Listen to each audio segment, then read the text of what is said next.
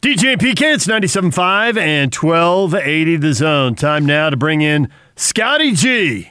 You hear him with hands from 10 to 2, and you hear him on the Utah State Aggie broadcast, which is why he joins us right now. The season opener, Saturday night, 5 o'clock. He'll have the pregame show at 4, the game at 5 on 1280 The Zone. Scotty G, good morning. Good morning, DJ. How are you? Excellent. Are you still in Utah, or have you returned to your ancestral homelands? I am still here. I'm about ready to hop in my car and drive to a lovely remote at the store and do a great remote where I'm sure they're going to have a great special on pizza and wings, which I highly recommend, and will be there today from 10 to 2. And then I will leave right after and head to lovely Boise.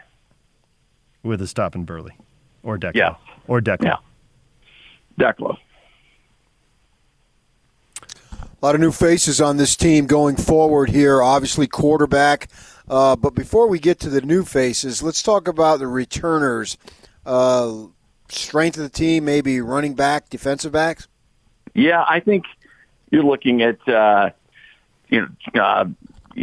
Leffridge. You've got two really good safeties there. You've got Cam Lampkin at corner. Defensive backfield, they're not deep at that position, but they're really good at that position. And so I think they have a chance to be really good. Justice Tay on the defensive line has a chance to have a really good season. I know they're anticipating that. And then on the flip side, I think you've got two really, really good running backs in Jaylen Warren and obviously Devontae Henry Cole. I think that's going to be the strength of this team, and what they're going to try to do against Boise and pretty much every team is really try to establish the run between those two. And then Jason Shelley at quarterback, I think that's their main priority, is really trying to establish that running attack, hopefully run for, over 160, 170 yards a game. And if they do that, they feel like they can be competitive in most games. Now, you were producing this show like a decade and a half ago, so you know how it works. PK asks all the positive questions, and I bring all the hard-hitting negative stuff. That's the brand we've really built up over 2 decades. So really, when I think PK, I think positive. Right. So, yes. So what is the biggest problem for the Aggies? If you must go positive, what is the biggest challenge or the most enormous question mark? Which position? Definitely at linebacker. And they've kind of switched back to a 3-4, which they probably should have been at last year, but they slide back to that traditional 3-4, which I really think fits their strengths. But linebacker is going to be a big question. They've got some youth there that they like, that they think that they anticipate will be really good. But it's just not there yet. Kevin Metzenheimer is kind of your senior leader on that team from a linebacking standpoint. Nick Henniger, the Utah transfer, is going to be one of those linebackers as well. But they've got some inexperience and they have some depth issues. That's going to be a huge question mark going into that team. And there's no doubt. I talked to Gary on the coaching show earlier in the week, and I asked him the same question, and he went right to that linebacker position. Not that they don't think that they're talented. They're just a little inexperienced and a little thin, and that's going to be the thing I think all of us are going to be looking at on Saturday. So I think we knew what was going to happen at quarterback when old Henry Colombi decided that he was going to take off and reunite with Matt Wells. And so it seemed like it was obvious then that Jason Shelley was going to be the quarterback. My thought is, if that's true, I'm going on the assumption that it is true. If it's not, let me know. But basically they decided a while ago, and why did they decide they like Jason better than Henry? Well, I don't know if that was always the case. I think that they wanted depth at that position because right now the number 2 guy is Andrew Peasley, who I think has a chance to be really good, but he's coming off a knee injury, and he just doesn't have a lot of experience out there at all. So I think they wanted 2 experienced quarterbacks that had some opportunities, and it wasn't a case of trying to run Henry Colombi out. They just wanted some depth at that position and competition at that position. I don't think it was a foregone conclusion that it was going to be Jason Shelley's job, but I think Henry Colombi felt like that when probably felt like when they brought in Jason Shelley that Gary Anderson's a Utah guy. This is a Utah quarterback, and Utah guys have had some success transferring up there. And I think he felt like perhaps he wasn't going to get an opportunity to win that job, and decided to go with Matt Wells to Texas Tech. Everything I've heard, that wasn't the case. That they wanted a real strong competition, and that when that competition was over, whoever it was going to be, they felt they were going to feel good at the depth of that position. But you know how kids are, and I'm not slamming the kid at all. He felt like he needed to go and get a new opportunity somewhere else, and now he's the starting quarterback at Texas Tech. So how big a hill is it to climb to beat Boise State? It's a big one. I mean, Boise State brings back a lot of their offense. Hank Bachmeier, a quarterback, two really good wide receivers, a 1,000-yard rusher. Their offensive line got turned over quite a bit, but I mean, it's Boise. They're gonna have a good offense. They're gonna score a lot of points, and they're gonna create a lot of problems for people. So defensively, they lose. He was a tremendous player. Took over Jan Jorgensen's record for most sacks in Mountain West Conference history, and Curtis Weaver. He left for the NFL as a junior. Just a tremendous player for Boise State. But I mean, they'll reload and they'll probably be fine. They've got two corners and a safety that are really good. And so Utah State's going to struggle to throw the ball against that defense. I think they feel like they've got some opportunities to run the ball on an inexperienced defensive line, but I mean, let's be honest, it's Boise State. They're going to be good and they're going to have great athletes, and it's going to be a tough challenge. The great thing is that, that you don't have to deal with 35,000 idiot fans up there at Boise that are all, well, never mind. I probably should stop now, but anyway, that's all. 35,000 well-behaved Boise State fans.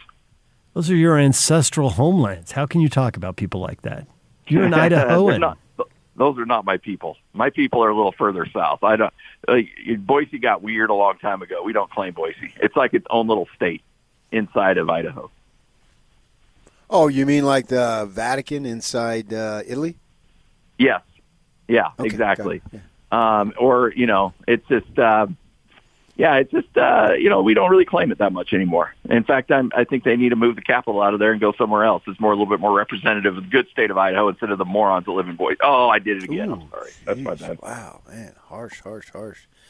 We saw Jason Shelley when he played for Utah in that end of that first season there a couple years ago. He had some success with the deep ball, particularly to Dixon. I think they can utilize this a little bit here now with him being the quarterback at Utah State. That's the plan, and they want to take some shots for sure. And they've got some size issues at wide receiver. They've got one JC transfer, just a monster, 6'6", 215 pounds, that they feel like that could be their fade guy in the end zone or the guy that can high point a ball. But they've got a lot of, other than that, they've got a lot of small and very very fast wide receivers. So they anticipate hopefully being able to push the ball down the field a little bit. But I think the big focus is on the RPO. And that's, what Jason Shelley ran a lot of at the University of Utah. That's his strength. I was talking to the offensive coordinator last night. He mentioned his quick release and his quick decision-making. So I would anticipate the RPO is a big part of what they're going to do there throughout the season. So the number one thing you want to see is a win. But for a team that's starting out at Boise State, home to San Diego State, and at Nevada, arguably they could end up being three of the top four teams in the league. What kind of improvement do you need to see that even if the win doesn't happen, because nobody from the state of Utah has won since the Aggies went up there in 96, it's 15 straight losses. If you don't see a win, what would you see that would at least encourage you about this upcoming schedule? Because it's a gauntlet here right out of the gate. Yeah, I would say offensive line play is going to be absolutely critical. They had some issues last year. They dealt with some injuries last year, and I know they're already starting the season out dealing with some injuries as well on that position group. And so I think the big thing is, can you run the ball and can you protect the quarterback? Those are going to be my two big keys on offense. If they can do that, even if they don't win against Boise, that's a good sign for what they'll be able to hopefully do throughout the course of the season. And then on the defensive side, can they stop the run? I mean, near the end of the year, they just couldn't. I mean, teams were gashing them at 5-6 yards a carry. It was a really, really ugly situation near the end of last season. They just could not stop the run. So if they can slow down the run, hold Boise to minimal yards on the ground, I think Boise's going to throw the ball on anybody this year. They've got a great quarterback, as I mentioned, those two really good receivers. So I think that Boise's going to get up and down the field on anybody they play through the air. But can Utah State slow them down on the ground and then make it a game in the fourth quarter? If they can do that, I think that's a success.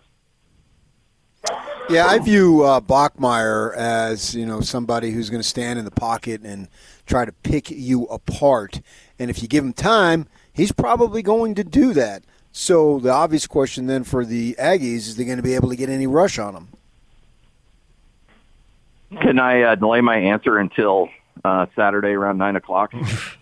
Because, I mean, that's the question. I asked Gary the same thing. Can you get there in 4? Can you get there with 4 guys, or are you going to have to manufacture a pass rush? And he said, I'll tell you Saturday after the game. That's the big question mark, too, with that defensive line. Can you get there with, obviously not 3, but can you get there with 4? And we're not sure. I don't think anybody's really sure right now what that's going to look like. So that's one of the $1 million questions. Can they be stout against the run, and can they rush, and can they get to the quarterback without blitzing? And if they can do those things, then it's going to be a good season this year. How many more of these questions would coaches be able to answer if the Mountain West coaches had 2 more weeks to get ready like the Pac-12? Because the downside is the Pac-12 is playing fewer games, and they're taking a hit for that. There's plenty of people critical of that, but they are going to have more of a run-up, and to the degree you can learn about your team in practice, they're going to know more. The Mountain West is getting more games in, which is a positive, but the prep time here was really the minimal available, and I don't think coaches love that. No, and I think you're right. I mean, I think that's spot on. You don't know what you have right now, and there's a lot of teams out there. I mean, Boise could probably say the same thing about their running backs and their defense, or not the running backs, their offensive line and their defensive line. That's why I think it's going to be a real crazy year with a lot of people not knowing what they're doing. I mean, San Jose State is at DJ's favorite campus on the world, at Humboldt State. I mean, they're 300 miles away from their campus. How good are they going to be? How good San Diego State going to be? On paper, they're supposed to be pretty good, but based on everything they're dealing with and the lack of practice and everything else that's going on, New Mexico, heck, they may not even be able to play a season this year. So, and even when they're practicing in groups of 5. So which is good for basketball. Yeah, it's great, for sure, but football, not so much.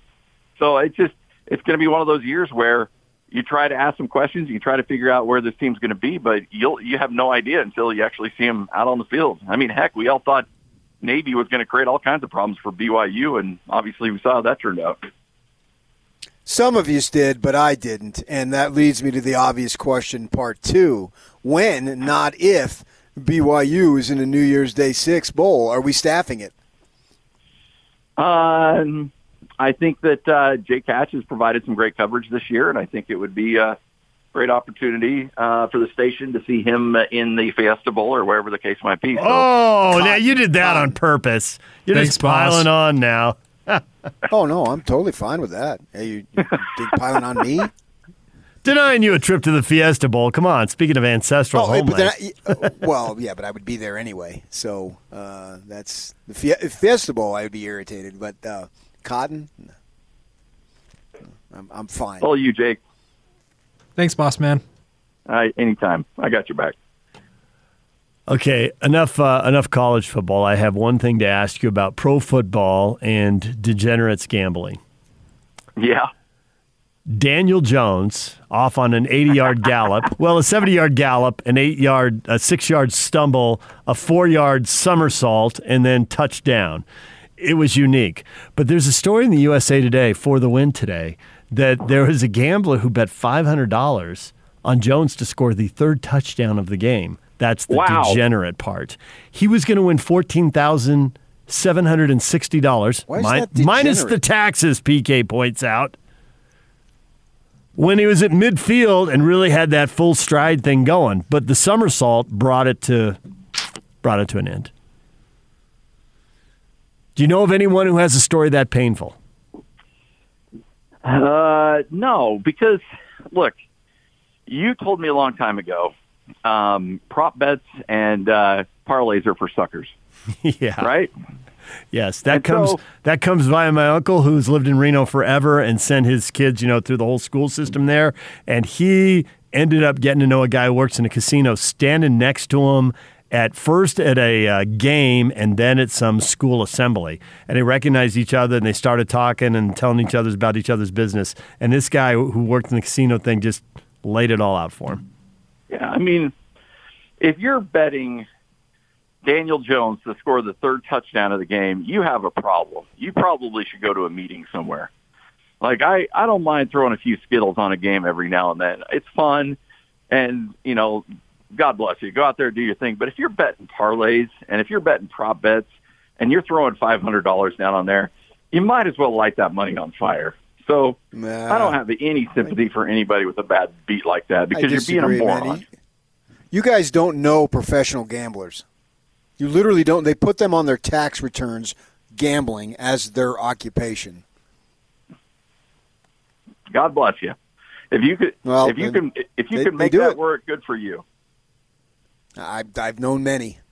I know, and I remember talking to a guy in a sports book he says, I don't bet NFL, I don't bet NBA, I don't bet college football. I make my living betting Major League Baseball games. And from April to September, he lives in a sports book, and that's how he earns his money. And if you're at that high a level and you can figure it out, good for you. But if you're just some random Joe Schmuckatelli out there and you think, oh, Daniel Jones is going to score the third touchdown, I'm going to bet 500 on it, then yeah, you got some issues. We will leave it there. Scotty G, safe travels. We'll hear you on the call. 4 o'clock for the pregame show on 1280 The Zone. The BYU pregame show at 7 o'clock will be on 97.5 The Zone. But the Aggie pregame game and postgame will be on 1280 The Zone. 5 o'clock kickoff. Thanks, Scotty. Thanks, guys.